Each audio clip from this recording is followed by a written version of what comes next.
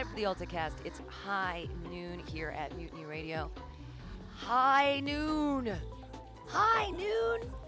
The Glasgow reading with the Scottish poets and more is going to be coming up in moments as I'm hooking up the Zoom. Zoom a zoom zoom and a boom boom. Shake your poetry, baby. It's the Choose Poetry, Choose Life reading. There's everybody. I only seem to remember the town of Leeds, but I know there's people from all over, like the English countryside and everywhere else. Also, some United States poets zoom in. I've got some stuff to read today. I'm excited. And as always, in the fills, we're going to be listening to the Japanese Bjork Kope. She's awesome. And hey, it's going to start up. Other things happening here at Mutiny Radio every Friday at 7 o'clock. We have an outdoor show. Everybody is safe and they keep their distance from one another. 6 feet in the street. We turn our little PA outside, and from 7 to 8, we do clean comedy for the neighbors. Don't come here and gather, but if you live in the neighborhood, please don't gather. Just hang out and listen to us. Everything's going to be okay. Or it's not. I don't know. I spoke with someone last night who doesn't believe in climate change, and I was like, is that still possible? I thought that sometimes I forget that I live in San Francisco and that we're a bubble of progressive thought. And I think the words he used were liberal drivel, which it's kind of hard to say. Even harder to say is leftist drivel. I was thinking about putting it in a poem, leftist drivel, but it's really hard to say and just doesn't roll off the tongue, right? All right, thanks again to Aaron Gannon and Andy Talbot of Glasgow, Scotland, and Choose Poetry, Choose Life reading is going to be coming up in just a sec.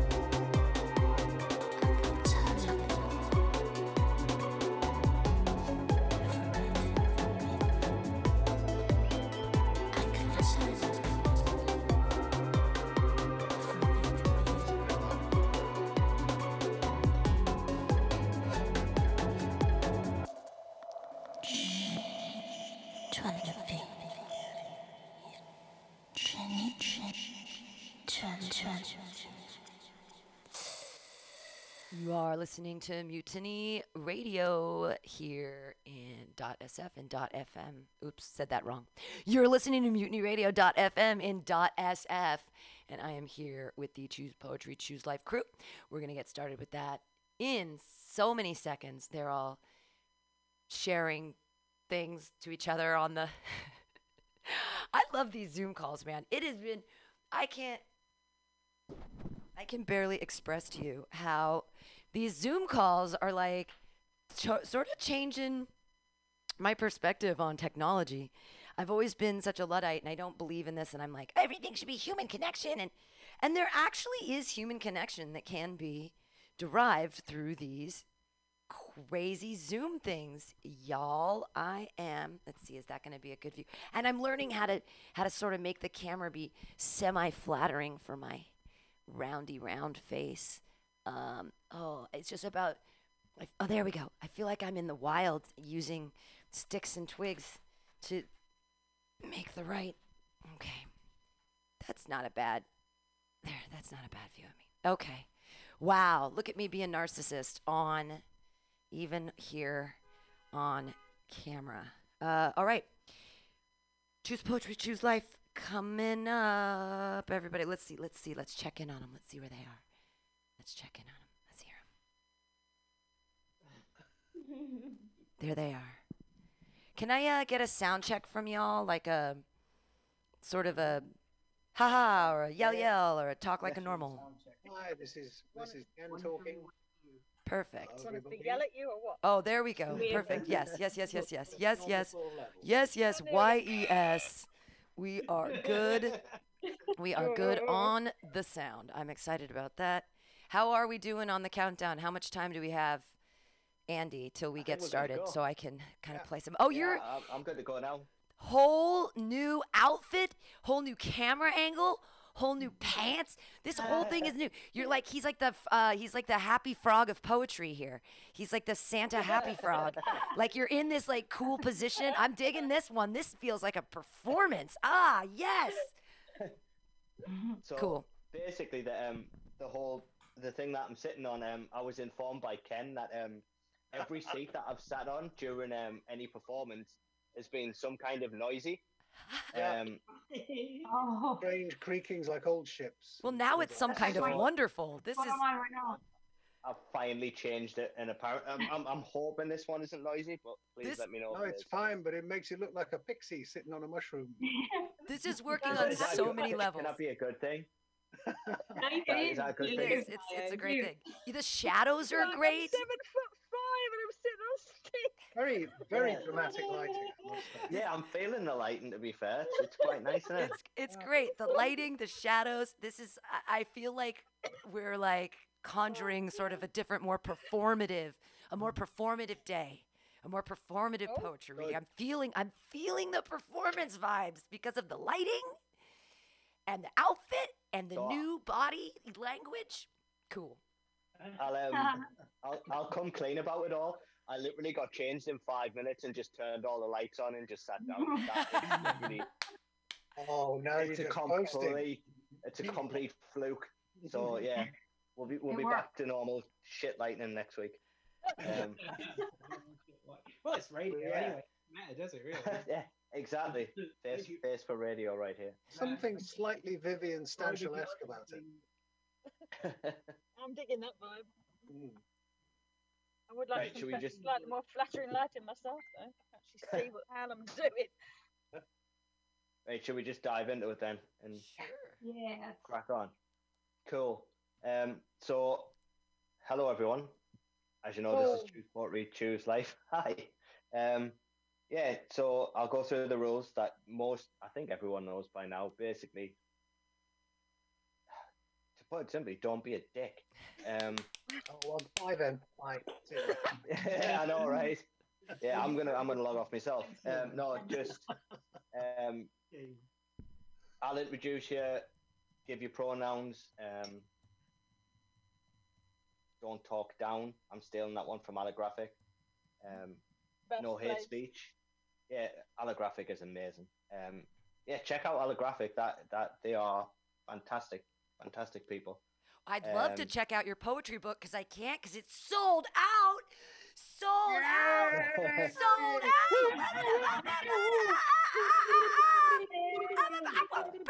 Thanks. I just heard So, Amazing. I haven't got anything official yet, but it might be sold out for now. we might be going to more copies, yeah? We might be going to more slightly different copies. Ooh. Yeah. Second edition. Yeah, second. Yeah. So it's not definitely happening, but I've sent some more stuff over to Mark at Analog, and we'll see what he thinks and go from there. But yeah, thanks to anyone who bought it and anyone who shared it. Like, it's crazy. The last one took 10 months to sell out. This one took 2 days. Crazy. Amazing. Madness. Yeah. Anyway, this isn't about me. This is about everyone. So let's get on with it. Let's go straight to Shani. Hi. Thanks for joining us again. Thank you, Happy Frog of Poetry, for congrats. So I'm just going to read 2 newish ones tonight. And the first one is Before you start, sorry. Are you okay with everyone? Are we okay tonight if we leave everyone unmuted and then obviously be silent when someone's speaking, but then react? Is that okay with that's Yeah, okay with everyone? me. Good with me. Sweet, cool. Yeah, sorry, Shani, go ahead. All right, I'm Shani. I think most of you know me by now. I'm she, her are my pronouns. And I'm really into trees, which, if you follow me on Twitter, you'll know. So I'm writing a dissertation about trees and elegy, which sounds very nerdy, and it is.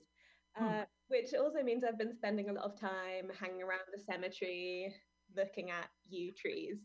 So I've been thinking about the way that trees are usually depicted in poetry as kind of reflecting something about human relationships. So I wrote a poem called Ode to You.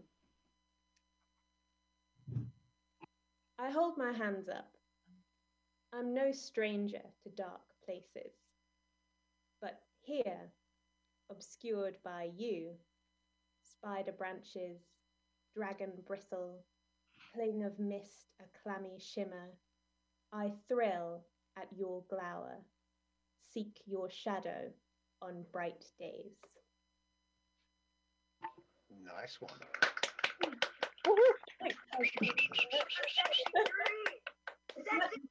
It's much nicer to hear the applause instead of seeing the little hand clap.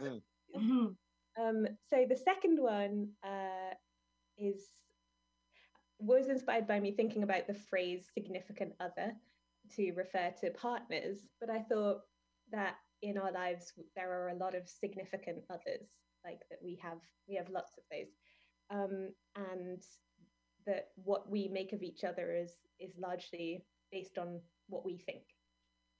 So this is significant other.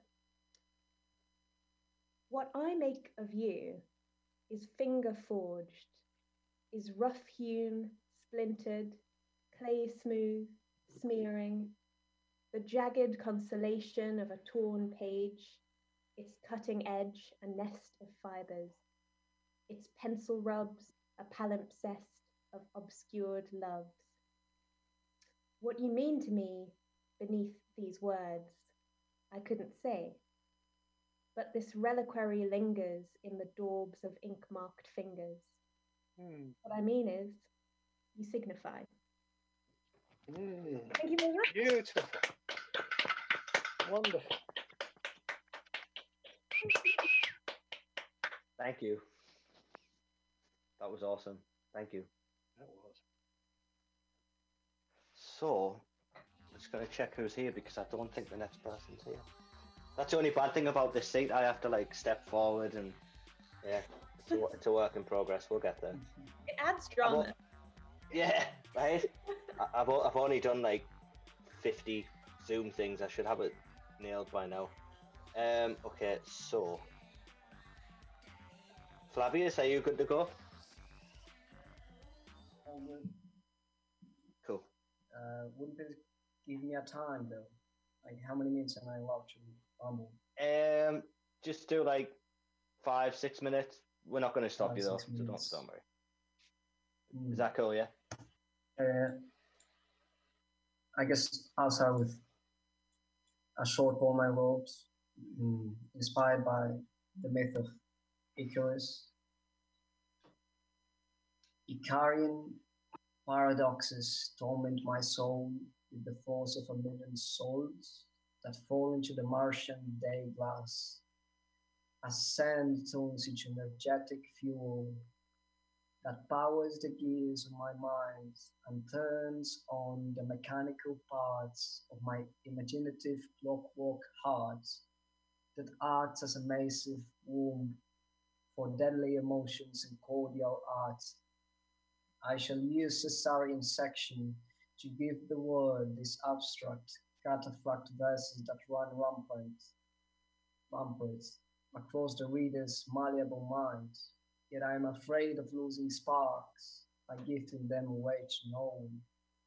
These verses conjure dilemmas into the world that resides in my panic-disturbed mind. Dilemmas that travel my spine as if they were a lethal injection that disabled my fingers for life. as if the syringe had been filled with the lyrical venom extracted from a poet's inky sting. I release in verse the hate branded on me by muses that have bathed in the blood of emotional butterflies that had their wings cut and are doomed to be ivory.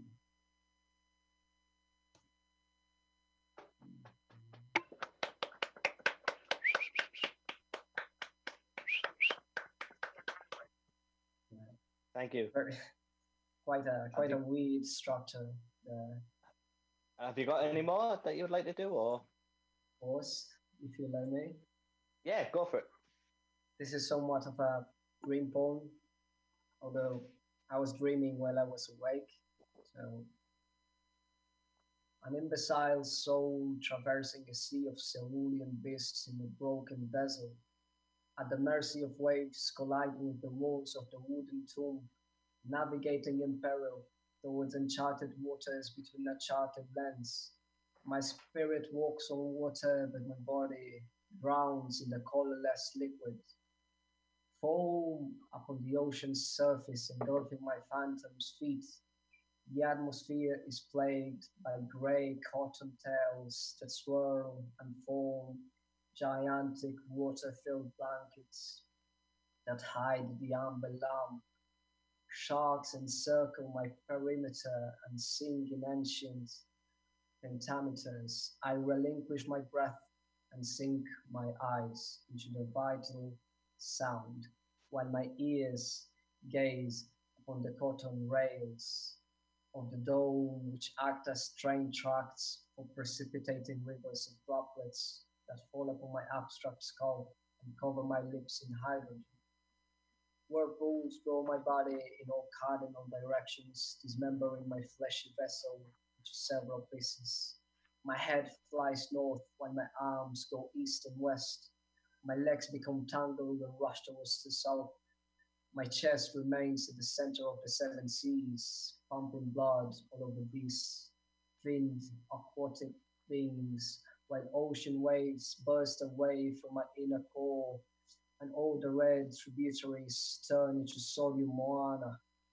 The waters become turbulent and moan at the sides of this horrible demise caused by the winds of the north that dragged my body parts with the force of the four anemoi, while Fujin turned my thorax into a saline fountain.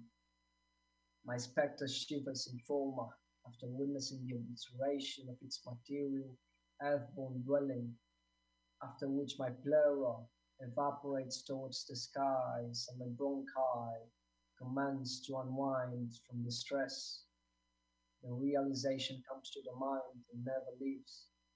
I have become once and forever free of the chains of material domains. Now I will circumnavigate the lands, seas, and skies for unending aeons.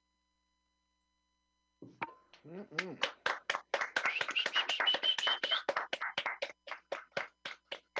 Thank you. Thank you. So next we're going to go to Beth. Right. You're muted, love. Yes. Oh. There we go. Thank you. I muted myself because I was rattling about, so but then you can't undo it once you've done that. Oh. I've got a couple of short pieces. Neither of these have titles actually. Right now, I'm having a titling crisis, as per.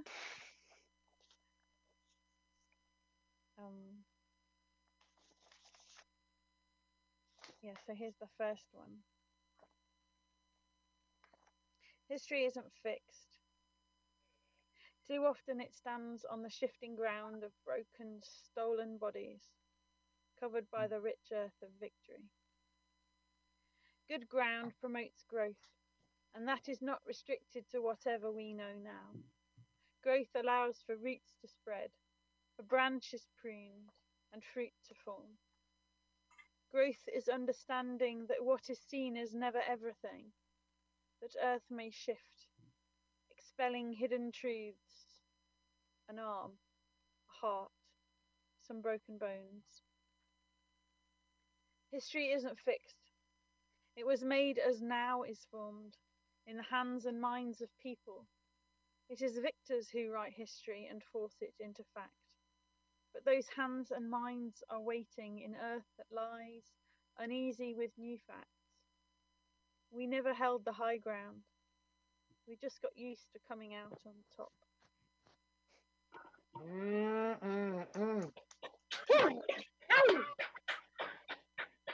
Blimey, I wasn't expecting that. Oh, it's good. Brilliant. Yeah, thanks. I wasn't quite expecting that reaction, but still.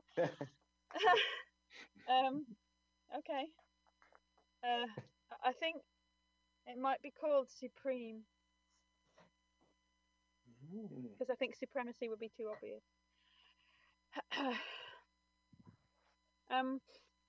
I've been doing a weekly write club with some folks. Well, they're all over the place, actually. It's the guy who runs it is up in Peterborough, which is not too far from me. But the rest of us come from all over the place, including a large cohort from the Isle of Man. People, I know, people in London, people all over the place. Every week we have a theme, so it's bright and early, 9:30 on a Monday morning, writing exercises and theme and goals for your week. It's been helping me a lot in lockdown, keep some focus. Last week's theme was lighthouse.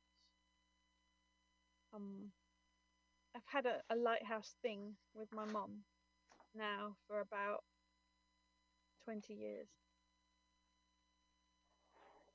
This doesn't have a title either right now. Standing shoreside, taller than myself, I can see but not move. Rocks bind my feet. Helpless in daylight but still visible, I am the warning, waiting for the dark. Once you gave me a lighthouse. You said, so I would always see the way, and since, like its reaching arm, we send back and forth this signal that is itself a signal. You have long lit the way, your lights showing far beyond the shore, showing up the rubble and debris, continuing true. So this is our sign now, a beam on the waters, still or blown by wind and wisdom, trading our light and dark, always searching brighter ways.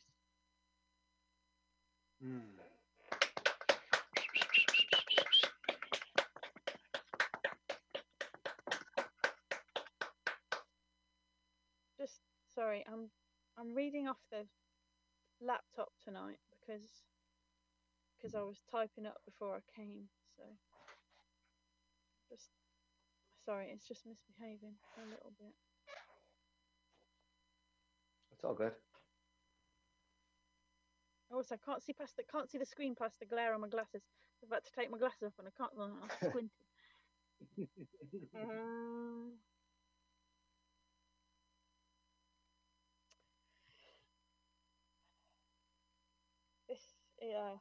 This is called Fourth Shift. It seems time. I wrote it a couple of years ago, but it seems timely at the moment.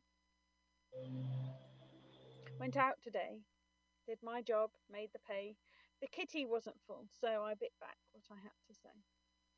Came home again, brought in laundry from gathering rain, made a meal, made a home. You do this too, seems to be the refrain. Carried a job, carried a home, carried a child. Under my heart, under my skin, feel all the trouble now, try to heal all that gets in. I did all the work set, was ready to rest. But now it seems I am responsible for everything morally reprehensible. These 4 shifts have left me washed up, restless in the small hours of the morning. You thought you could break me, my back too narrow to carry all the labours you placed. This 4th shift, the final drift, boxing me in. We were simultaneously too much and not enough. Any rise we made must have been thrust upon us. If we are less, it is because you could not stand them all. Short skirt, not hard work. Low cut, still high stakes. More for us doesn't mean less for you. If we are weaker, it is because you made us pliant with dark words, unsolicited touch after unsolicited touch, slowly eroding like water over stone, thinned by repeated erasure from the record. But you forgot that resistance builds strength, that frustration can fuel concentration, that we have owned the watch you gave us that you thought was a joke, thought nobody would want. We have watched the night turn, and now it's our turn. We have become the wires that will connect and keep us charged.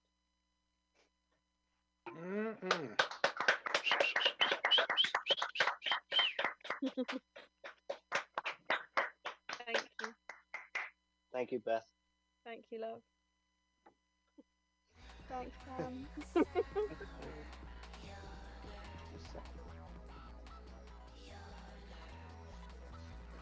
Right, cool. So Andrew's going to be up next and he's going to share screen. So please call me Stilly. I can't stand that. Sorry. I did. No, it's the only place. I can't stand me either. Okay. Hello. Like last week, I had to leave a bit early because my kids wanted to play games. But I remember that last week there was a complaint by someone about some rude words or something, and so I promised that I would do my only rude worded poem. This is the only one I've got that contains any naughty words. It's only one, so you skip by it pretty fast. Whenever I do this, I always go through the usual vetting of people saying it's got nothing to do with, you know, it's not racist, it's not sexist. I say no. But what it is it's basically blasphemy and pornography. So, enjoy. Thank you. Thank you. From all you people who enjoy your pornography with a touch of biblical knowings. So here we go, and this one is called The Randy Panda. Apologies. Many years ago, at the dawn of man, a chap called Noah was given a plan to build a boat like a massive zoo and collect each animal 2 by 2 before the rain clouds got dark and dreary and folk had heard of Darwin's theory. With the maker's help and some true grit, Noah filled his vessel up each cubit with the finest species of every breed, of the passive sort, without the need to eat each other or had violent views, the last thing you need on a long-haul cruise. So when the rain started and wouldn't stop, for 40 days straight hiding each hilltop, the ark sailed upward and well out of range of all of those who denied climate change, till finally the clouds fled the skies. Noah checked the return journey supplies. The hay, straw and grain stores were all stocked good, and a surplus fund of unicorn food. Yet the bamboo stock was nearly all gone. Somehow Noah's maths had clearly gone wrong. So he swapped the bamboo for sugar cane, as in the poor light it looked much the same. The elephants, wolves and bats were asleep, as were the tigers and lizards and sheep. Even the ostrich, a chronic non-sleeper, had closed for a doze each gigantic peeper. There was only one stable with twitching inside. The eyes of the panda were open and wide. Munching on sugar had served him a rush of blood to his head as he ate with a hush. His bamboo diet had now been replaced with new desires and a smile on his face. Desires that pandas don't normally get, leading to actions that none would forget. He shagged a shaggy bison against a red ant hill, then humped a 2-humped camel, then drilled a blue mandrill, then stiffed a massive mastiff, then cocked a cockatiel, had a foursome with an elk, a deer, and a basking seal. What a very randy panda. Made whoopee with a wombat, and then rogered a raccoon, had hanky scampy, and then buggered a baboon, had crumpet with a limpet, and then swived a golden eagle, had coitus with a tortoise, and then a pocket beagle. What a very randy panda. Rumpy Pumpy with a monkey and then jumped a kangaroo, got linked up with a lynx cat and then bopped a caribou, hid salami on safari with a giraffe and red gazelle, topped a timid turtle till she came out of her shell. What a very randy panda. Had a bit of how's your father with a hefty Guernsey heifer, fucked a duck and sucked a buck very nearly both together, got jiggy and then doggy with a dog, had nookie with a turkey and went frigging with a frog. What a very randy panda. Knee trembled with a tiger and then goosed a juicy goose, shagged a shag, bagged a stag, got mucky with a moose, copulated with a cobra and hooked it with a yak, bonked a bat, plugged a cat, messed up a macaque. What a very randy panda. Got nasty with a grizzly and then glazed a polar bear, got horny with a rhino and chuff-combed an Arctic hare, had a quickie with a bunny and got foxy with a fox, fed jogging with a weasel and tail knobbing with an ox. What a very randy panda. Had vulture Kama Sutra and then got off with a goat, quimwedged with a quetzal and it is oat sewed with a stoat, back scuttled with a cuttlefish and pressed fish on a parrot, pricked a hedgehog carefully and then up-dicked a ferret. What a very randy panda. Went hoistering the vainsail with a common mole, introduced his Asian willy to an European vole, front loaded with a rodent, went cleaving with a beaver, jousted his jizzy javelin and a Labrador retriever. What a randy panda. And lastly, screwing off the tail of a salamander. He felt at last he'd had enough, this now quite knackered panda. His only part, not black and white, was now a tender red, and so he limped back to his mate, who was asleep in bed. Meanwhile, old Noah had seen sight of land. The dove and the raven had both lent a hand, and moored the ark on some dry habitat. Some called it Judy, and some Ararat. The doors opened wide, and animals headed back to the land, but some walking bow-legged.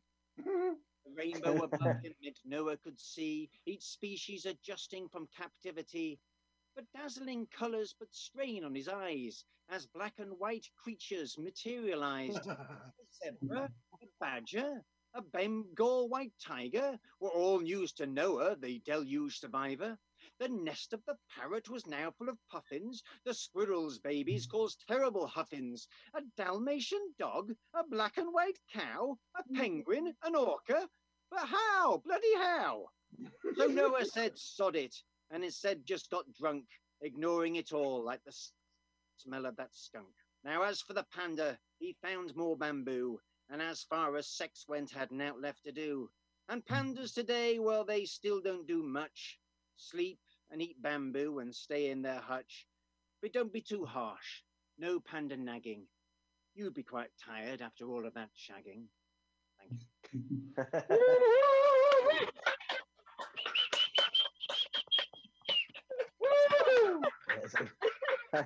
you. Thank you. Disgusting.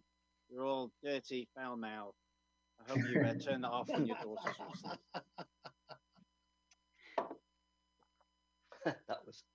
That's my favourite poem. That's awesome. I thought Ken was going to explode.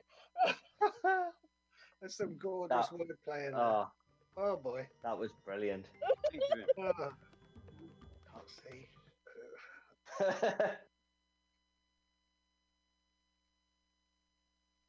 Yeah.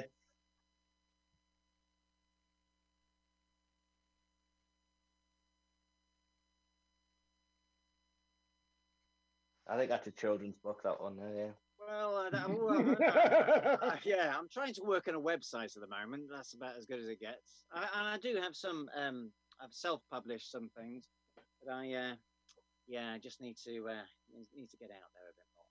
Well, as all we do. Well, definitely. I mean. Oh yeah. God.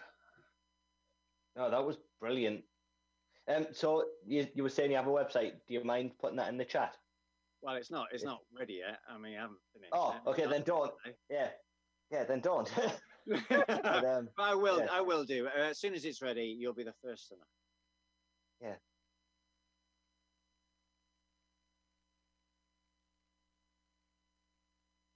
Yeah, that's basically it. Yes, I've tried to get a poem for every letter of the alphabet, and I've only got Y and M still to do.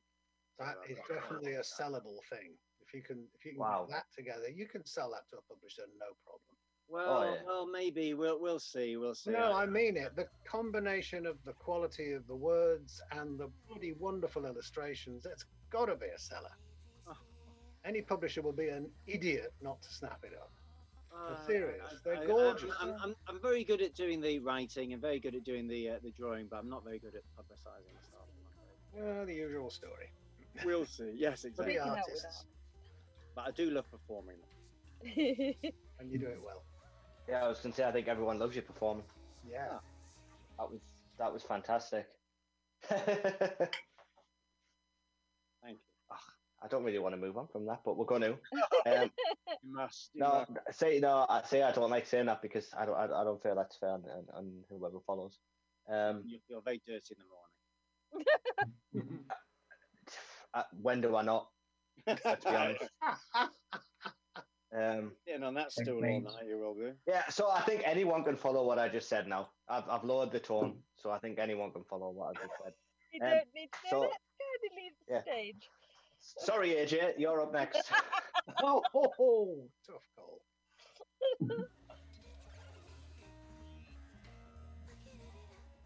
There we go. Sorry, yeah, I muted myself earlier because same you know, I was making some noise and I didn't want to, you know, have it be overheard. So that sounds way dodgier than just saying I had to unmute myself earlier because I was noisy.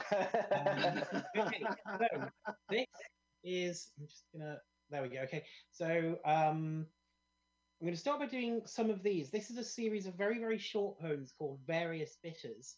They're all only 4 lines long, and I started doing them in August 2019, just after Boris Johnson was elected leader of the Tory party and the proroguing of Parliament and all that stuff.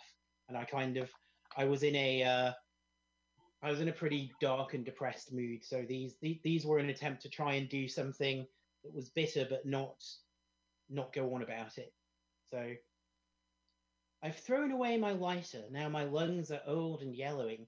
It's time for a change of lifestyle. Who wants to sell me some heroin? Everything's about to get expensive, and I'm already broke. I'd write to my elected representative, but Parliament's prorogued. Your second-hand mysticism leaves me snoring. If we're all made of stars, that makes stars boring. They say no one will love you until you love yourself. Good news for the insufferable and self-obsessed. September. The towers are blown away. The owners institute a temporary measure, they say. Camp X-ray, Guantanamo Bay. It's still there today. How sure are you that you'll get back the things you give away? Our faith is ancient, deeply held, and not at all odd. Every week we go to church and eat the God. Hero's grandson, elder statesman, Tory through and through. I often ask myself, how did the inquiries miss you? You tell me you're proud not to know anyone who isn't safe in cars. All that means is no one thinks you need to be warned who they are. Turmoil offline, online a constant prayer. Please follow, please like, please share. Jobless, starving, destitute, about to lose your home. How comforting it is to know we've taken back control. So yeah, I was miserable last August. You know, it's yeah. I'm gonna do another. Sort of doing these almost at random, really. I chose these. I was still choosing these before I was on tonight, to be honest. This is a poem called David, Mike, Chris, Kerry, who all had the same surname. On St. John's Day 1982, a cowboy takes a microphone and says, I give you my body, baby. A body he wears in an unguarded moment like a suit that does not fit, tried on for size but never grown into. In 2 years he will die in a Tokyo hotel. A stroke, too much food, or a heart attack. a stash that was or wasn't flushed. In 3 years, one brother will damage his brain. In 4 years, one brother will lose his right foot. In 5 years, one brother will overdose. In 9 years, one brother will shoot himself.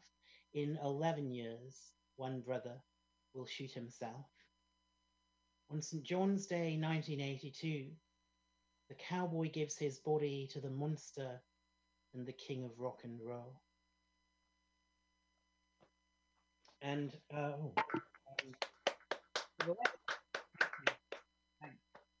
last two poems. Well, no.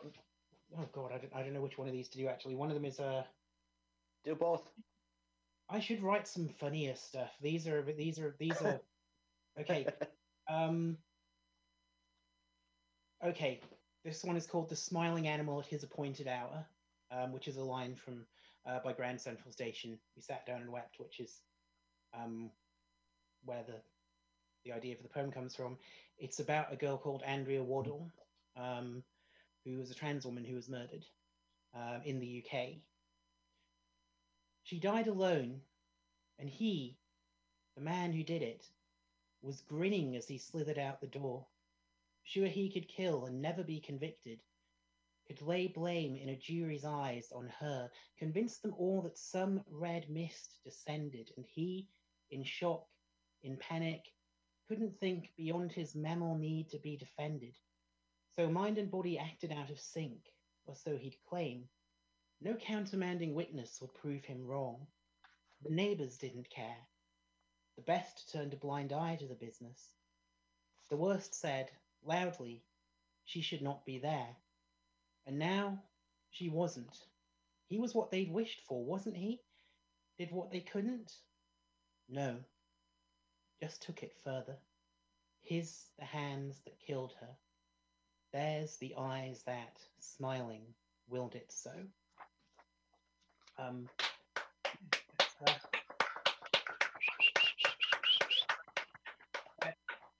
That's me done in a minute. I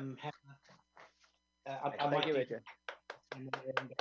Thank you so much. Cheers. Thanks. Cool. So Ken is up next, so we're going to move on to Ken. Hello, folks. Right. Hello, oh, Ken. Good. Me on the screen enormous. We can't have that. Just a second. That's better. Now, what I have to do is remind my other computer that it's alive. There we go. Okay. I'm going to do 3 poems. My name's Ken, pronouns he, him. This first poem I've never performed anywhere before.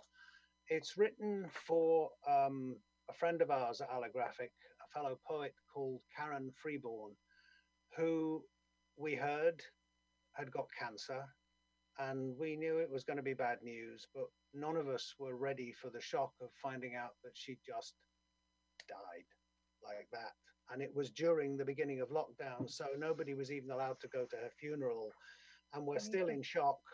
And this poem attempts to describe that sense of shock and refusing to understand that it's simply not computing that she's not there anymore. It's called Present Indicative. It isn't that I cannot find the words. I know them, every one, and how they work. That meek, accepting noise they makes familiar and old. But with you, they just won't take. My stubborn tongue will not be told, and unconsoled refuses to comply, cannot see why it should associate your name with any concept so unmeet, so pale anemic, sickly sweet, so plain fucking banal as the past tense. Thank you.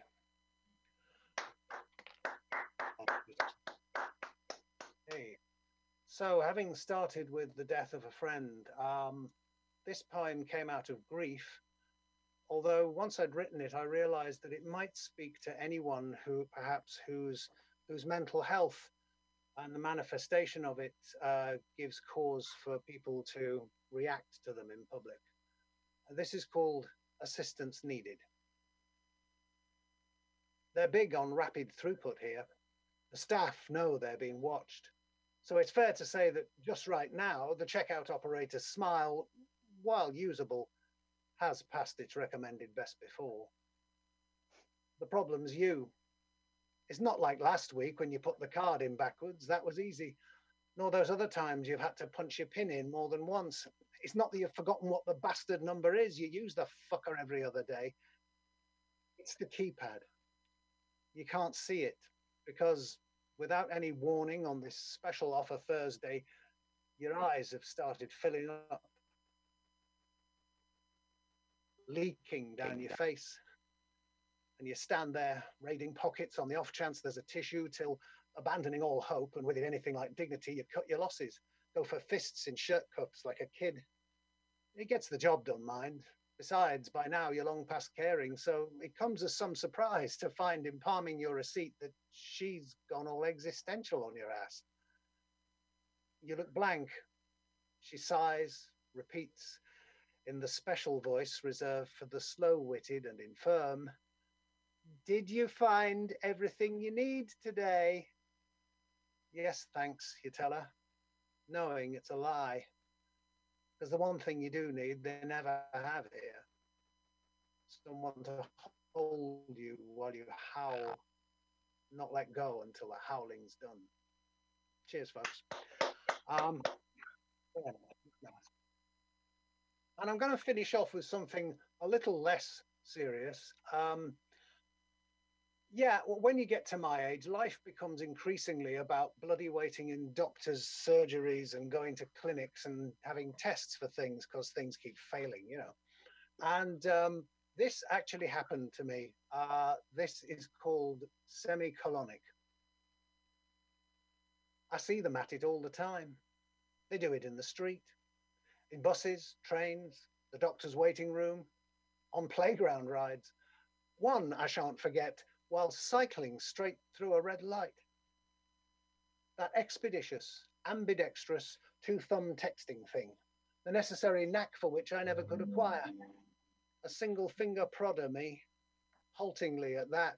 Worse without my magnifying specs, not that I'm fishing for excuses. Facts are facts. What's done is done. I've sent it now. I meant to do a smiley face, signalling relief at the good news. But it's a wink, which, given the recipient, he did my colonoscopy, will, at best, look odd. At worst, inappropriately flirty.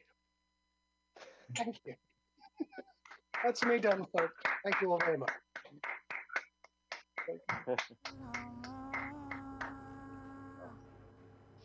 Thanks, Ken. That's all right. Oh, that was awesome. Okay, so apparently I'm up next. So I've got. Hang on. Hey. I mean, I totally would if I had a copy, and like technically I do. Oh, cheaper. So, right. So what happened is, like last week, Mark, like from Analog Submission, asked for my new address, and I thought he meant he was sending them then, so I would have them before it came out. But a few people have messaged me today to say, "Oh, I'm just getting an email, and like the book's getting sent out today." Mm-hmm. And then he messaged me tonight to say, "I've just posted your book." So everyone else is more than likely going to get it before I do. Mm-hmm. So let me know what it's like. Yeah. So these aren't actually in it. These are things that I've written.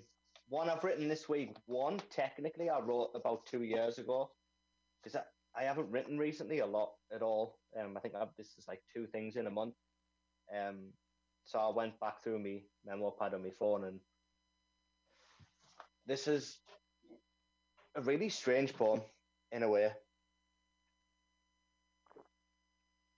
It's kind of about a tap, which is ridiculous. It's called Call It a Habit. At work, there is a bathroom. 2 urinals, 2 stalls, and 4 sinks, with 4 taps. For me, though, there was only one sink, one tap, far left and closest to the hand dryer, the only one that I ever use. Have done for years now. I don't know why. I suppose it's just the way of things. I guess you can call it a habit. 3 weeks ago, the tap broke. My tap at my sink. So now, whenever I finish whatever it is I'm doing in there, and I go to wash my hands, I find myself at the same old sink with the same old, now broken tap. And I know it's broken. I know it won't work. Yet every single time, without fail, my body moves in the same direction, to the same sink and the same broken tap. And every time I laugh and I think just how human an act this is. Thanks. I don't really think it's about a tap. The more I think about it, I don't think it's about a tap. But that is actually a true story about a tap at work, but it's just hilarious how, like, I don't know. I guess you can look at it in multiple ways. I kind of look at it as just like, it's just a first draft, but it's probably about like unhealthy relationships and how we always just go back and yeah, we just do what we know and we think that's what we have to do. I don't know. Some shit like that. So this wasn't going to be about what it's about. It was going to be about something else, obviously. But it ended up being about my job, which I've probably done for about 6 weeks out of this year, which for most people would be frustrating, but I fucking hate my job.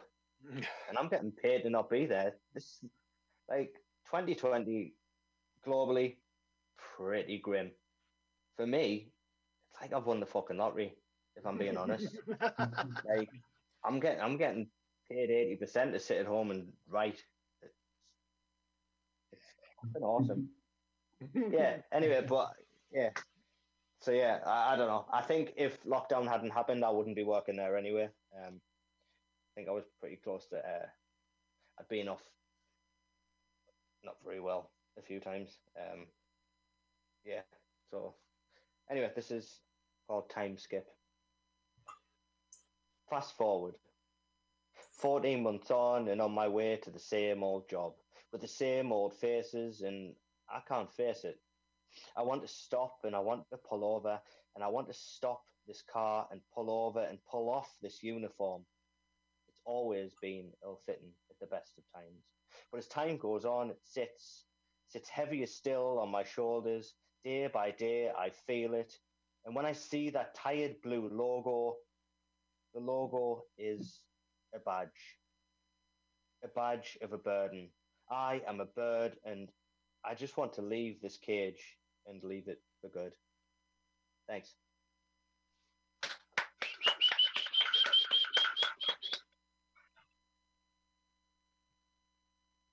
Yeah, that's the only reason I read it. That's the only bit. Yeah, but it wasn't even supposed to be about work. I was just writing it, and then yeah, I don't know. I haven't even been there for 6 months, and I still apparently hate it. But yeah, thanks. I think there's.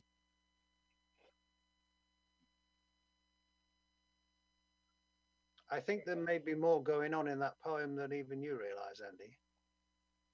I mean, if you'd like to explain that to me, it's yeah, it's just that it's about, okay, you've written about a job and a corporate uniform you have to wear, but you've just got to take one step back from that and think about personal identity and roles and gender and stuff. And you could be somebody saying, I don't want to be this person anymore. I want to be me.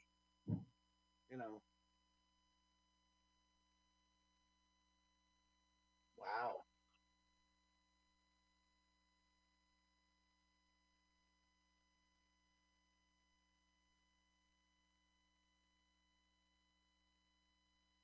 yeah.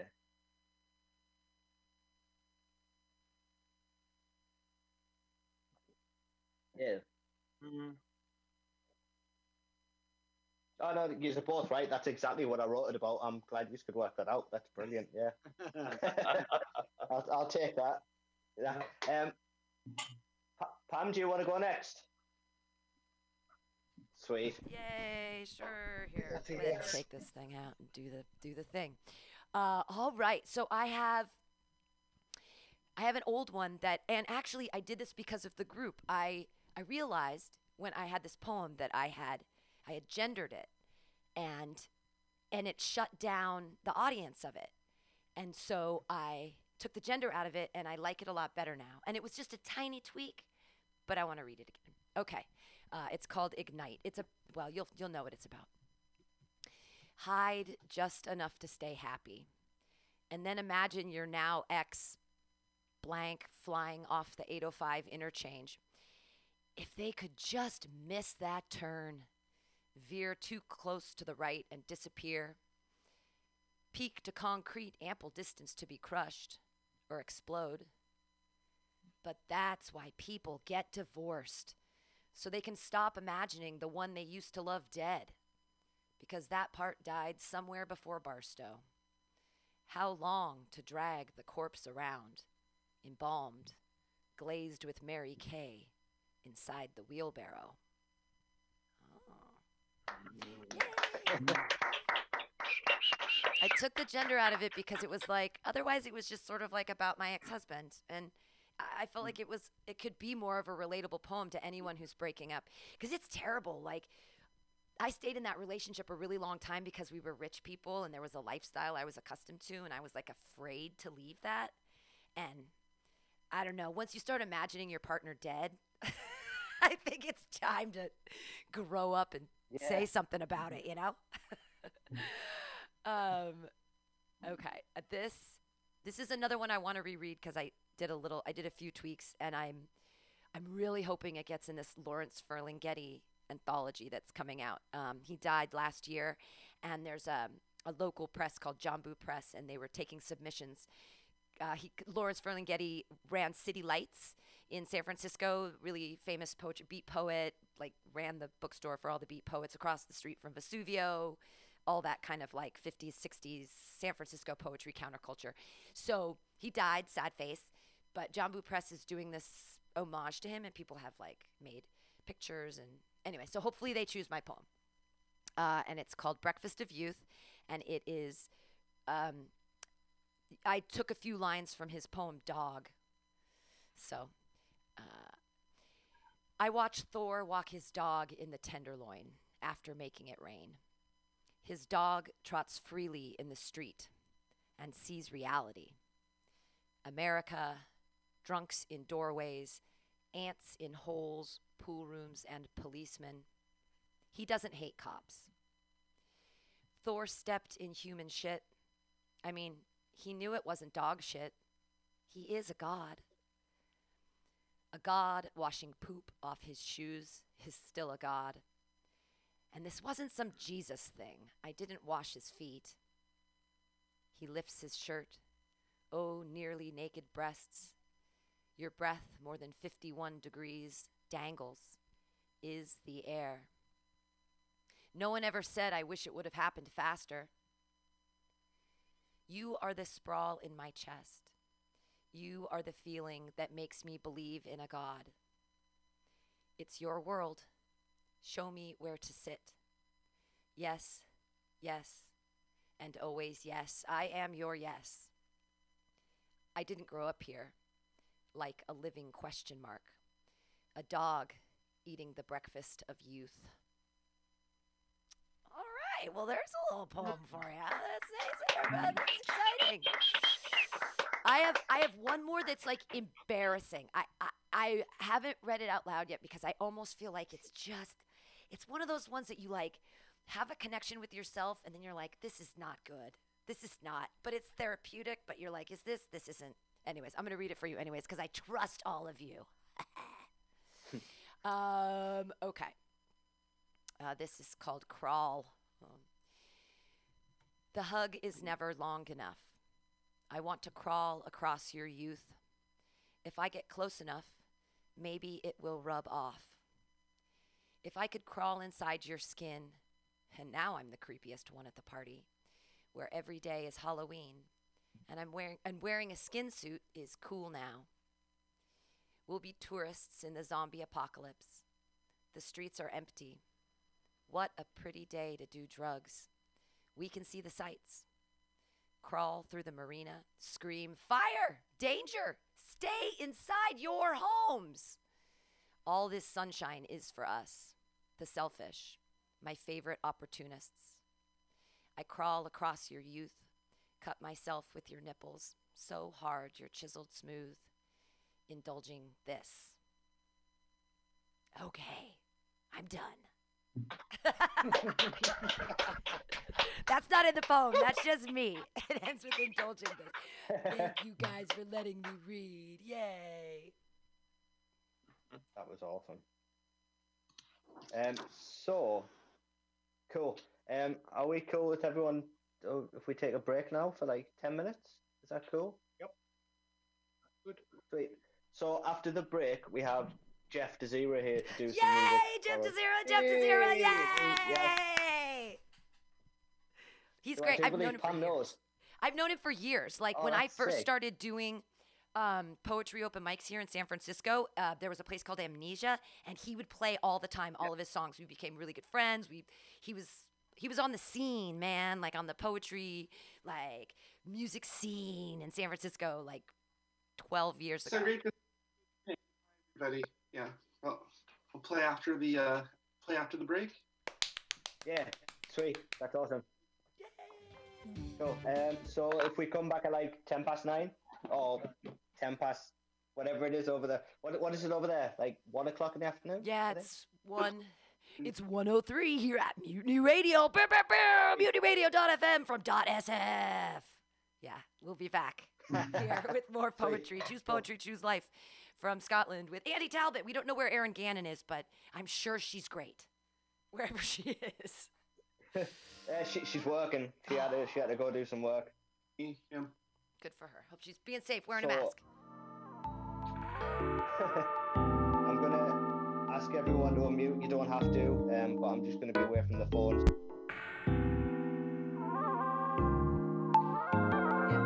And you're all on Clubhouse, Whisper like, kiss me sweet, and we'll go flying high in birdland, high in the sky up above, all because we're in love.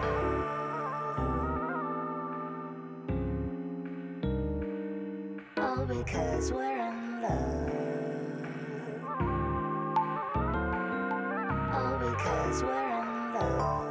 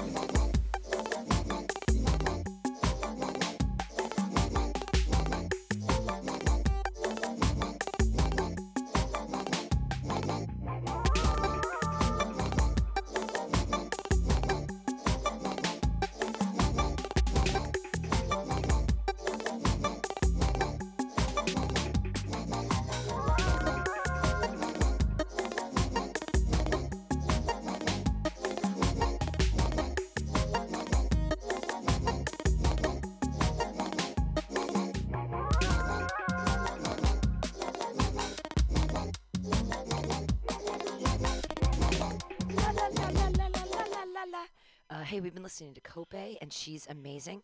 In this break, I am going to put in, I wish I had one of Jeff DeZera's CDs, but he's going to be singing in just a bit live on Choose Poetry, Choose Life here at Mutiny Radio.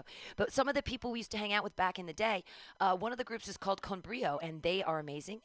This is their album From the Hip. It's super old, and they are getting big, and they've been doing amazing things here in the city and beyond. So please enjoy Conbrio. We're going to be right back.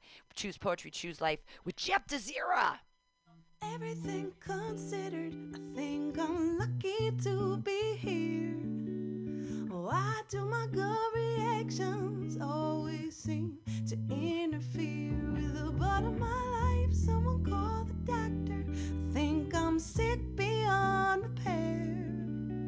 I don't need no medicine, I just need a little care.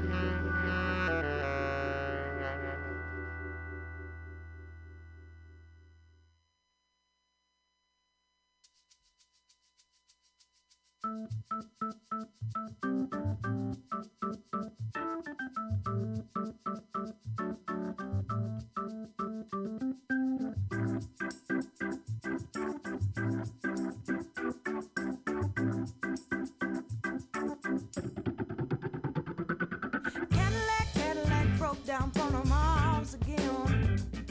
It's a problem too because it blocks my view and I'm a selfish person. Oh man, looking for a young one to help him push it. Oh, but they didn't no one see except little old me and I'm full of bullshit. You know, I think that he knows that I'm home cause he came and they knocked on my door. It's a crying shame, but I have to say that I'm a grown ass woman. I don't think so.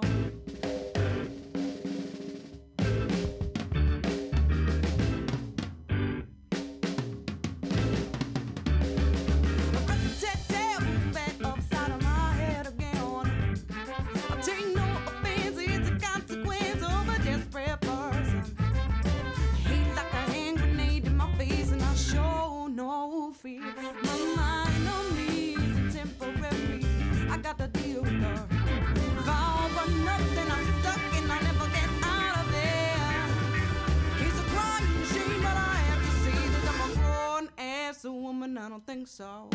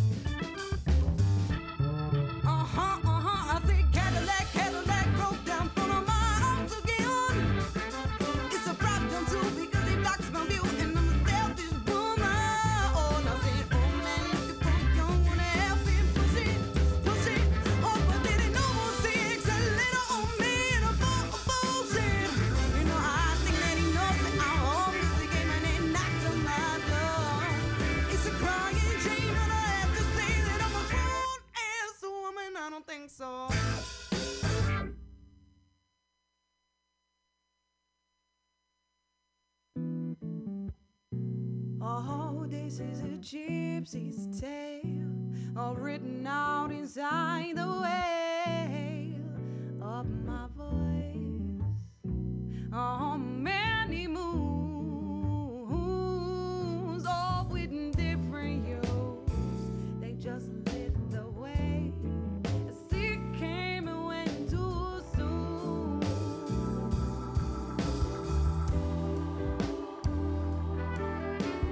Cosmic combat took him back.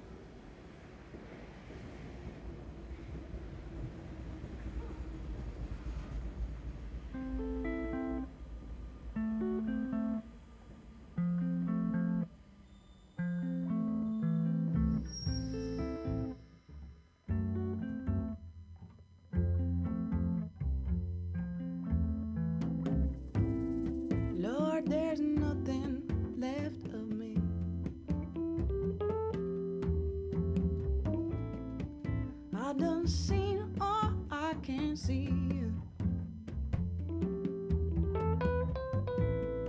Guess I just sit back and decay till my center splits and I fall right into a blinding ball of energy. I could just stay here all my life till my beating heart, it's just never quite right.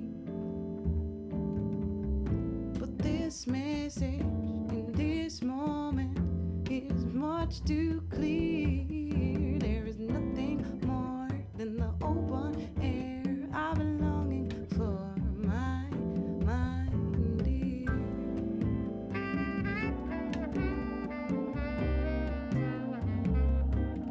Black hole blue, black hole blue.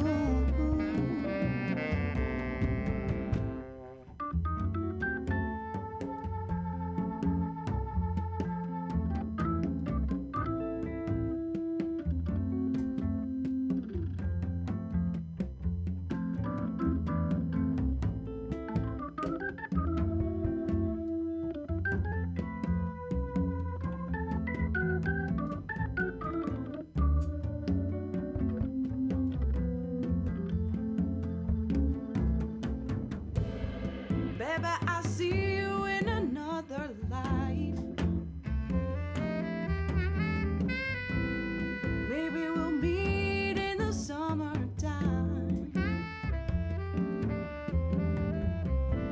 I think you'll be a nickel. I'm pretty sure I'll be a dime.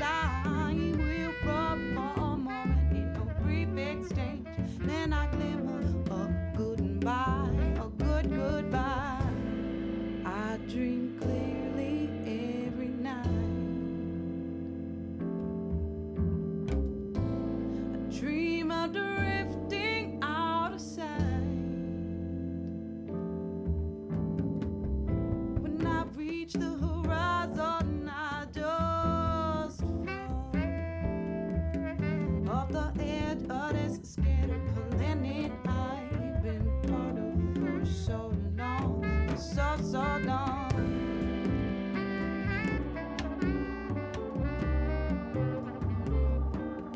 Black hole blue, black hole blue.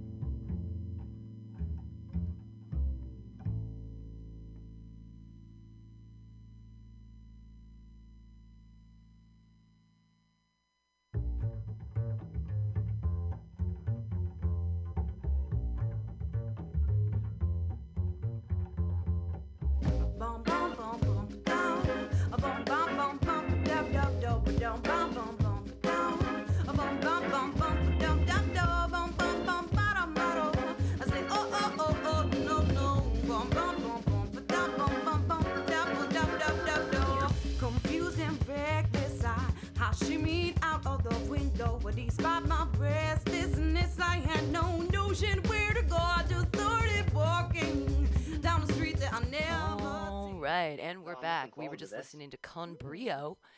They're amazing. And then now on Choose Poetry, Choose Life, we have guest musician Jeff Tazira, which is so exciting. would So help. we're back. That would definitely help. There we go. Sorry about that. Okay, There we go. Got you. hi everybody. Okay. Wow.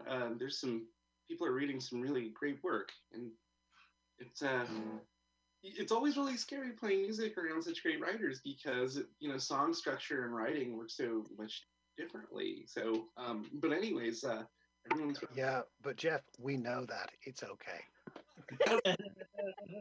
Don't worry. It's a song. well, kind of a disclaimer. But Pam, I'm not sure, but I think Lawrence Ferlinghetti is still alive at 101. No, he died last year. He died in like 2019, like April of 2019 or something. It was super recent.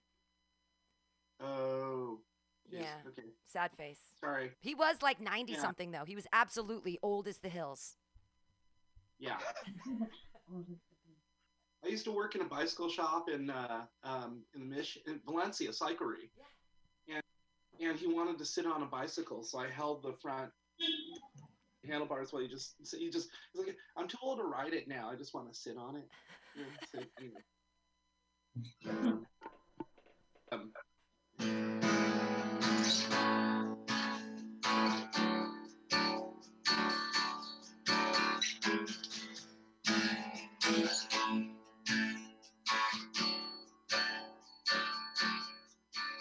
I was a visitor in Vancouver at another rainy day, and it changed in the car, so I'd show up in a presentable way. How I missed you, and you missed me. There was so much that I wanted to say, and it's night now, and it got dark. Split our hearts and went our separate ways. There's so much I should have said to you. We don't seem the same much at all. We can't go on believing that we don't belong. Either shake off the rain.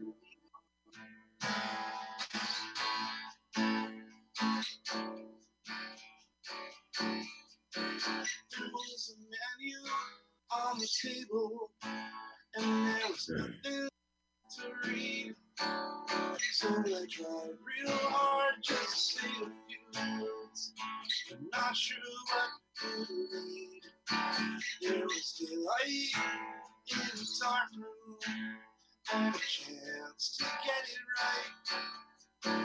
There was no more time left to figure it out. Still I turn back.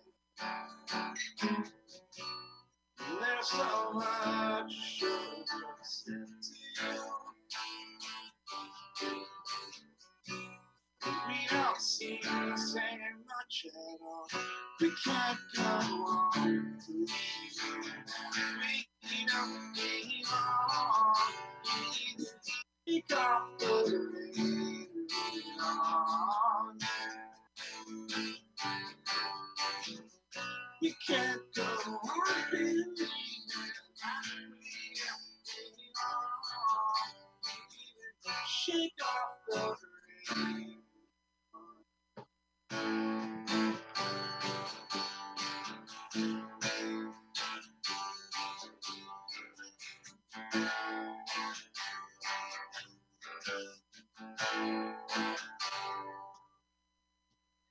We can't go on believing that we don't belong.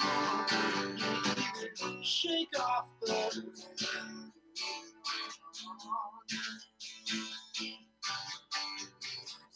Shake off the rain.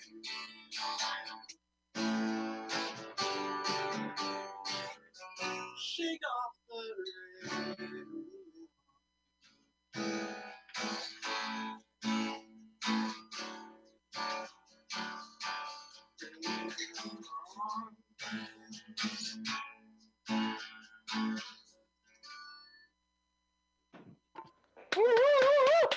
Yeah.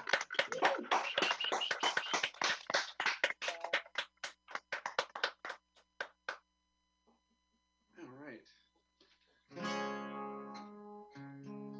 Can you hear everything okay? Yeah. Okay, great.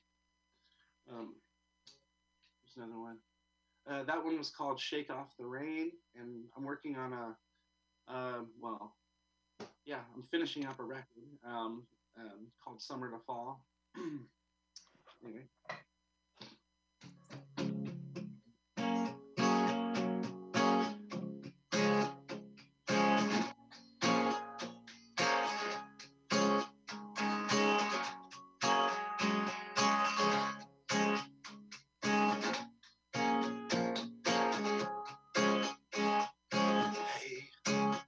I know it's hard to believe that I wanted to take the train tonight. So stay, you'll see the blue side of me as I travel along through the city lights. Hey, on a dark and clouded day, when we can't find words to say, we will find another way. Well, I'm not trying to cheat you, I'm just trying to understand, 'cause it's a strange emotion, and I'm an ordinary man.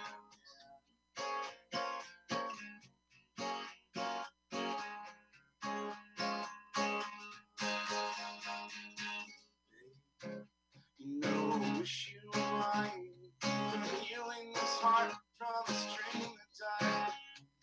So stay, you'll see the look in my eyes. At least we can say that we tried and tried.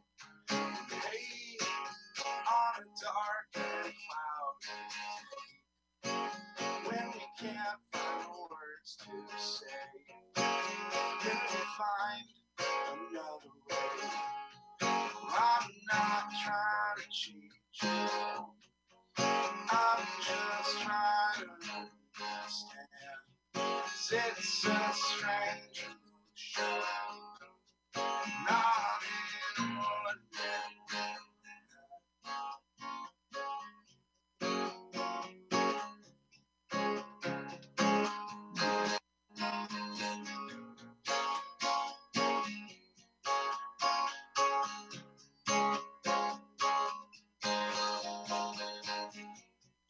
I'm not trying to cheat you, I'm just trying to understand, 'cause it's a strange emotion, not an ordinary man.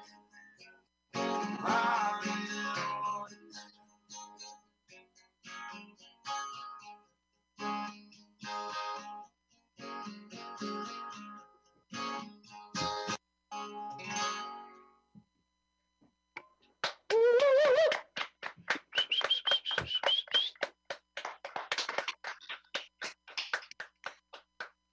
Let's see. This one came to me as if in a dream. And actually, yeah, part of it was actually, it kind of came to me in a dream, actually, really. And then I woke up and then I had to run home and write things down. And I was like, oh yeah, I don't want to forget it. Because you know how when you dream things, if you don't write it down right away, sometimes you forget. So, well, anyway, I kind of came up with that.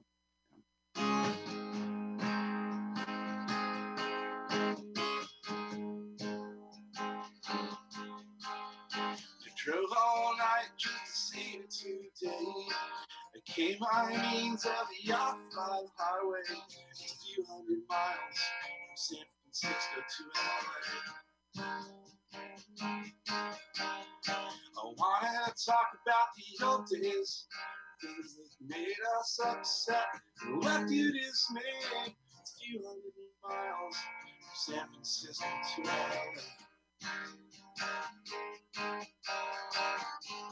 I came here to tell you that I'm off in that past too, and there's no one to talk to, so why won't you just listen?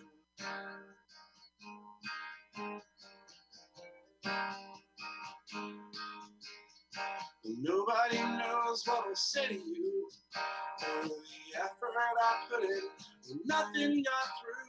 It was only in my mind, I think about it every day. Yeah, I've been driving for miles, and I don't know why. I'm running on empty, and the lights pass me by. There's no one to save me, and we can't fix yesterday. I'm driving this 3 on a tree. It's carrying my thoughts and me regarding this family. why won't you just listen? There's so much you gotta know. Yeah, I've been searching high and low. Conversations all I need.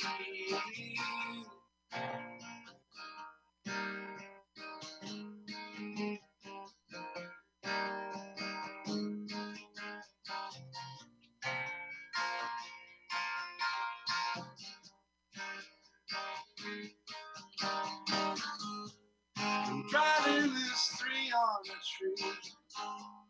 It's carrying my thoughts away. Guarding this family. Wow.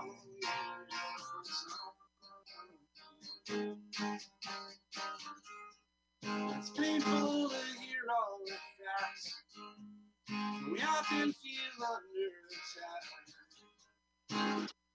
But on the right track, consider my position. I'm driving this 3 on a tree. It's carrying my thoughts away. Regarding this family.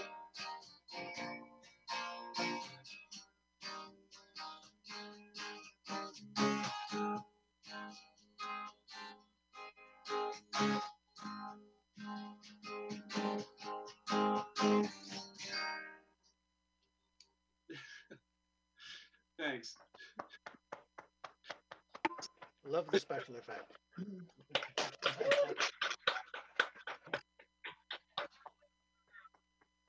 Yeah. I recently, three days ago, I moved out of San Francisco. I'm across the bay now. So after 23 years, I'm in Vallejo now. Let's see. I have one more, and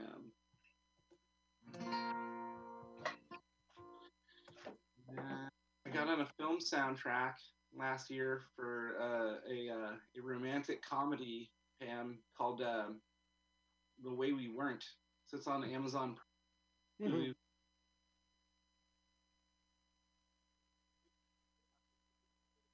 And I got 3 songs in the film.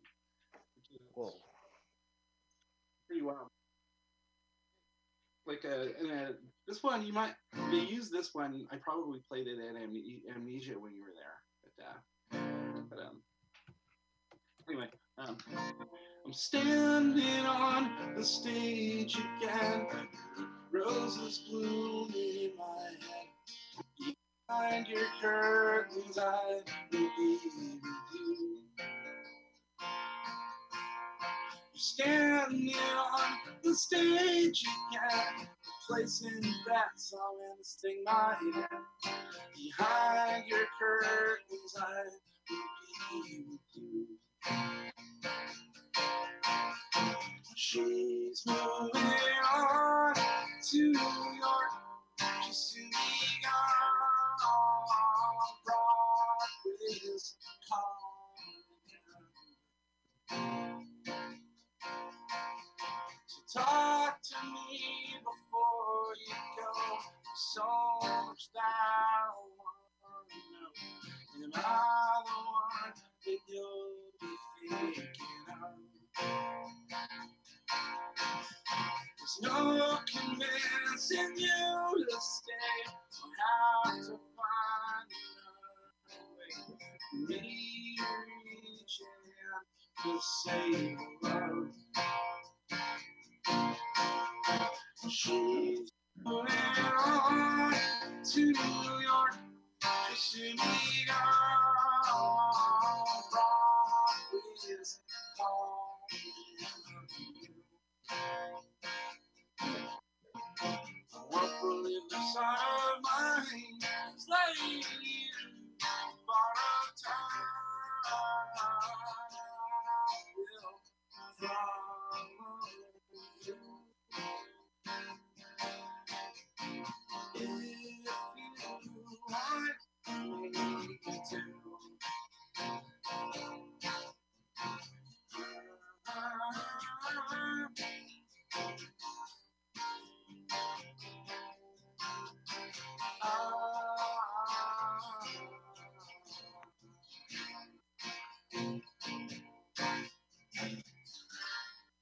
my mark, burn bright lights, me in the dark. I won't try to change your mind. 'Cause she's moving on to New York. She's sitting on Broadway's if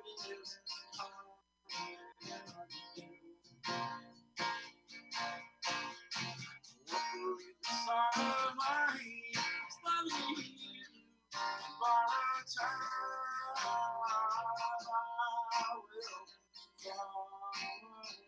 to.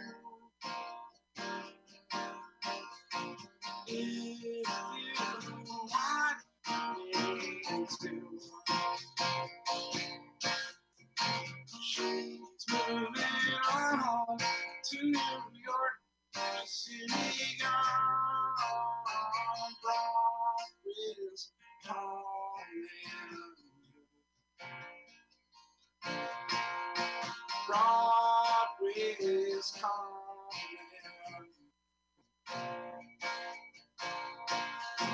I will follow you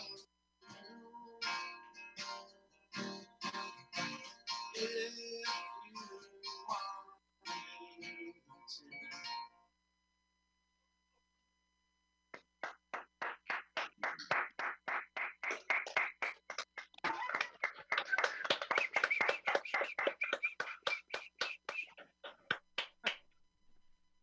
That was awesome. That was awesome. Mhm. Yeah. And do you have any links to your music that you'd like to put in the chat? Yes, I should do that. Sweet. Also, I'm still off work over here, so I'm totally gonna watch that film tomorrow morning. Yeah. Like, yeah. I was pretty happy with how the film came out because I was kind of worried, like, okay, how are they going to, use the songs and, Yeah. It's great. Thank you, Beth. And yeah, it's it was actually really funny. I'll definitely check it out. Yeah. Can't wait to check it out. So the movie that Jeff DeZira's music is in is called The Way We Weren't, and you can stream it live now on Amazon Prime. And you can find him at Jeff DeZira. You probably have all the social medias. Are you like at Jeff DeZira on Instagram and Facebook and all that, or? So it's Jeff DeZira Music on Instagram, and I have still need to work on my website. It's jeffdezira.com. I'm also on Spotify, on SoundCloud, YouTube, and pretty much all the digital things. Spotify, you can hear my music anywhere. And yeah, I'm doing this. That's awesome. Sweet. No, thank you. I really enjoyed that. Like, as soon like I think about 40 seconds into the first song, I was like, whenever if I go out driving tomorrow, I'm listening to this music. Like, straight away, I was like, yeah, I'll definitely be checking it out. Thanks so much. Yeah, I'm really. Thank you. Okay, so we don't really have a time limit because we just do what we want here, don't we? So we're gonna do a bit of like, I know it's an open mic event, but we're gonna do like open mic. Mm-hmm. And now my list disappeared. Cool. Okay, so Flavius had to leave. So the first person that's on my list is Ken. So we're gonna jump over to Ken. Okay. Hello, folks. Right. Just a sec. Gallery view. Gallery. There we go. Okay. Now, I won't need to tell some people here any of this information, but just for the benefit of those who may not be of our generation, in 1966, Bob Dylan released a career-defining double album called Blonde on Blonde, and the whole of side 4 of that album was taken up with one incredible 11-minute love song called Sad-Eyed Lady of the Lowlands, and this poem is called Blonde on Blonde, side 4. In spite of never having tried to learn it, you find yourself word perfect on Sad-Eyed Lady of the Lowlands. the whole 11 minutes 22. And where you are right now, huddled back against the wall between the speakers, the only thing you're good for is to hug your drink, play the track, do it on a loop, ride the keening chorus fade out, lift the arm off, arc it over, set it down again to seek the slick black vinyl's spiral, be drawn inward, let the diamond sing. Images bear no relation to your case, the fact of her. How could they? Still, this is it. This, the song, the only song, the only one that works. Thank you, folks.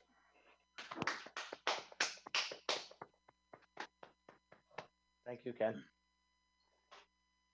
So next up is AJ, and if anyone else would like to read, just drop a message in the chat, please. Okay. I'm going to do two more. So this is kind of like a prose poem. I wrote a novella a couple of years ago, and this is the first prologue to it. There's bits of the novella I'm not happy with now, but this is one of the bits that I am happy with. I got married 14 years ago. I'm not now. And I went with my wife, and I went to New York and San Francisco for a honeymoon. And this was kind of, I was going to do this in the first half, and then I thought maybe not. And then something about Pan's poem, the Lawrenceville and Getty City Lights poem, made me want to do it. So this is just called Honeymoon. He hates the screen on the back of the camera, the new one they bought for this holiday, this honeymoon. He stands by a lighthouse under a grey Pacific sky and tries to smile. She shows him the screen. He looks too much of a schlub in this hoodie, these baggy combats. He looks like the light hurts his eyes in every picture. He can't even defer his disappointment till the photos are developed. He used to travel alone. Went to Paris on his own like the girl in that Tori Amos B-side, Bachelorette. And the first time he went to New York, he was alone. He never photographed himself, just Wilde's grave, Isadora Duncan's plaque, Ground Zero. He remembers walking down a street in Paris, looking at a poster for some porno comics exhibition stuck in a shop window, a woman with long nails standing in a wrestler's crouch and catching sight of his own reflection behind it. Stubble, almost beard. He looked like a tramp, tried to step aside, get out of his own way. In the wedding photos, cutting the cake, they both look amazing. She does, of course, with her white dress and her hair up, smiling with all of her face. And him with the long hair and suit that makes him look like a lesbian, like this is some kind of butch femme deal, and maybe convention dictates they should both be in suits for a lesbian wedding, but screw that, life is too short for femphobia, and who says dykes can't get married in dresses, huh? He loves looking at that photo. On their first night in New York, he watches a cartoon on the hotel room TV while she showers. Lying on the impossibly huge American bed, he watches a child molester in a dress sing a parody of a song from Little Shop of Horrors. He doesn't know why exactly, but this cartoon makes him feel unbearably sad. He seems so lonely, the man singing on the TV. Even the audience are meant to see him as a joke, a sick joke. Are you all right? She asks him, toweling her hair. I'm fine, he answers, just tired. And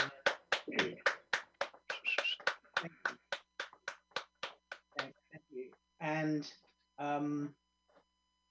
so I also said I should write more happy poems. This isn't exactly a happy poem, but it is a funny one. I've been on the verge of doing this a couple of times here, and I just thought I'd do it now. So this is called Specially Formulated for Sensitive Skin. If I'm ever in the shower and you hear me scream, I'm not in a Hitchcock movie. I'm just covered in a cream with a name that sounds the same as the baddie in Watchmen, chemically burning off the hairs on my bottom. If you give me a V and two E's and a T, you've got the hair grandmother be doing this to me? Produced by Beckett Renkeser, a chemical giant, and specially designed to test how long I stay defiant after spraying it on everywhere except my bits and the jawline which surrounds the teeth. I'm going to have to grit as I look at the clock on the bathroom wall and watch the second hand begin to make its Sisyphean crawl as it goes round once. It goes round twice, and for almost 2 whole minutes, I assume I'll be all right until it starts to itch at first and then begins to sting. I want to rub it off me, but I don't dare touch a thing. At 3 minutes, I'm wondering if I can take much more. The directions on the can say you can scrape it after 4, but I want to leave it longer, so I come out really clear. So I leave it on for 5, and then I start to get the fear. Was I measuring the seconds right? What time did I start spraying? Maybe it's been 7 minutes. That's why I'm in pain. If I leave it on too long, I know I put myself at risk, like the time I burned the skin right off the tip of my right tit. But what if it's been less time on? Am I just being soft? Cis women can take this stuff. I look up at the clock. Oh, crap. It's been on too long now. It's way past minute 6. I need to scrape and shower now before I have to kiss goodbye to skin that doesn't sting and say hello to Vera. The need to turn the shower on has never been clearer, but as I run the water and the scraper starts to glide, I know that as the cream falls to the floor, I'll start to slide around the bath like Bambi's mum before the hunter's sheet. As I clear away the cream and the stuff will do no harm, but it feels like a mud wrestling in a vat of pure napalm. On hair might not be fatal, but it sure as hell. I haven't even got around to mentioning the smell. Finally, as I imagine I'm about to drop, I look down at my body and it's all, well, mostly off. I wash it down the plug hole and I rinse it off my feet, and as I leave the bath, I frown and whisper weakly, Veet, I've had enough of this. We're done. I'll see you later. I'm going down the shops tonight to buy an epilator. Also not a good decision, but that's a different story.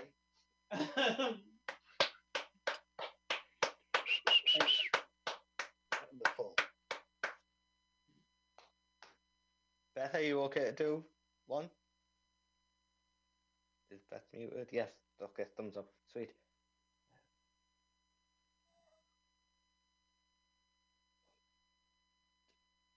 Oh, hairy women for the win. The only problem I've got is not choking, really.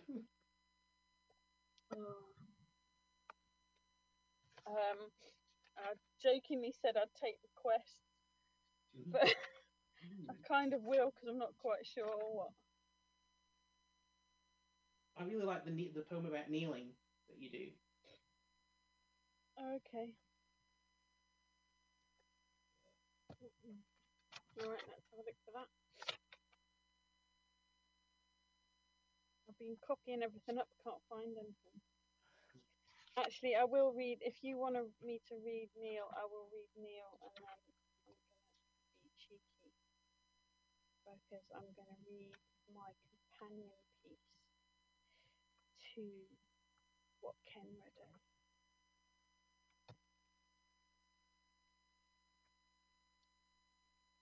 Bidden, I kneel.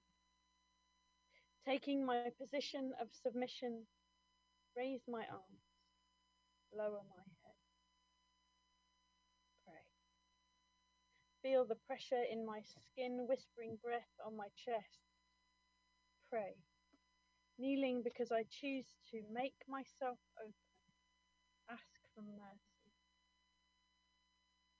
Protesting, he kneels, making his position loud in the silence of neon turf. Are the echoes of years, the voices of generations dismissed, the pressure of shackles. Kneeling because sometimes action requires stopping. Restraining, he kneels, his position as a loaded gun. I do not like the way you pray. Kneeling on another, that you cannot hear his cries. How can you say you didn't? The resonance, however fading, echoes in your bones, and now in mine. My kneeling resounds with cries for mercy. The breath on my chest is ragged. This position of submission was meant as a choice and not a weapon. Standing. He will never kneel. His position, never submission, holding court in denigration of the word in which he hides tear gas and rubber bullets. He doesn't care what land is holy, he barely sees himself. Pray. Take your knee off my brother. Let another take the knee.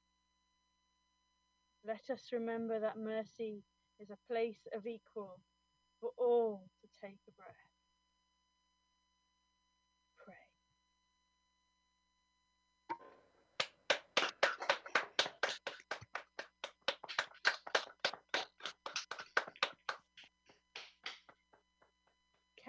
Ken read a poem for our most beloved friend. In the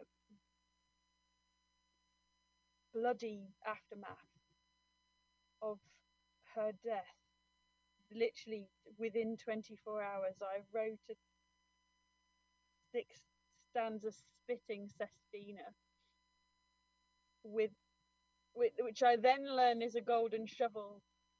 You didn't know Karen and you should have done, but she was covered in tattoos and lots of them were Cohen. And I had this stupid thought at about midnight, the day she died, going, oh, she'd wrote Sestina with Cohen as the end word. So I did. But that hasn't gone to her partner and her children yet. So I'm very deliberately not reading that one until, well, maybe not ever, but certainly not until Chris and Jude and Gabe have seen it. But I did write this, and it's called Champion, because she was our champion. If you ever needed somebody on your side as a writer, it was her. And Faye had said, somebody had said, what we need is a fucking Viking wake. And we were like, yes, more fire, that'll be great. Yes. Bonfires, whiskey, it's all good, get it in. So this is Champion. We are raw. Our faces chafed by salt, lungs taut, throats choked, yet we stand, hilltop over where you lie. I can see us, a line of those in grief who counted you friend and teacher, conspirator, mentor, but all of everything in deepest shining love. Like you did. Pride from your face like twinkling lights, burning into us your belief in our capacity for power, as you had. Never doubt that you were fire, darting truth tongue, firm foot stance, direct, drink, dance, disturb. We will be your archers. Bows drawn with arrows flaming, fire our burning words, shout you loud enough so you rest as brightly as you live.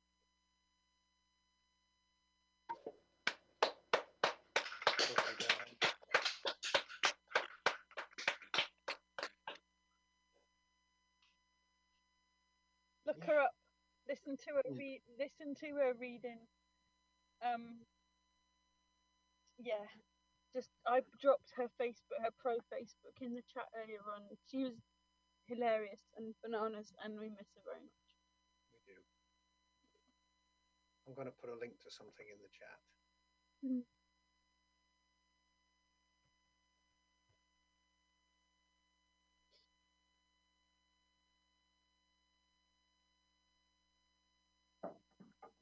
Yeah, she. I hate to say it, but I think she'd freaking hate it. Yeah. What are you doing? Yeah, the words Like, fuck and off would be. so loud. around. She'd just be like, what? He was loudly, proudly, profanely autistic, and she was the best. She's like the best editor ever, because there's no bullshit. I would send stuff and she'd go, "That's shit. You can do better than that." Or she would go, That's what you she need. would say, "That's really great. I really like that idea. Develop that bit over there more." Or, "Yeah, I see where you're going, but it's not great. You can do more." And because there was never any artifice, was there? With her, if she didn't like it, you knew. But if she really liked it, then you knew that too. And it was, I said to her, "What are you going to do?" And she's like, "I'm going to keep," she was writing some really, really dark fruit analogy poetry. Just like, "I'm going to keep writing the fruit and I'm going to send it to you, what each of you to Alta-Graphic to read." And I was like, "Okay then." That didn't happen. She was also planning a Recovery Inc., which obviously isn't going to happen, but at least it's not going to happen to Karen. I think there are going to be several people around and about who are going to be doing that soon.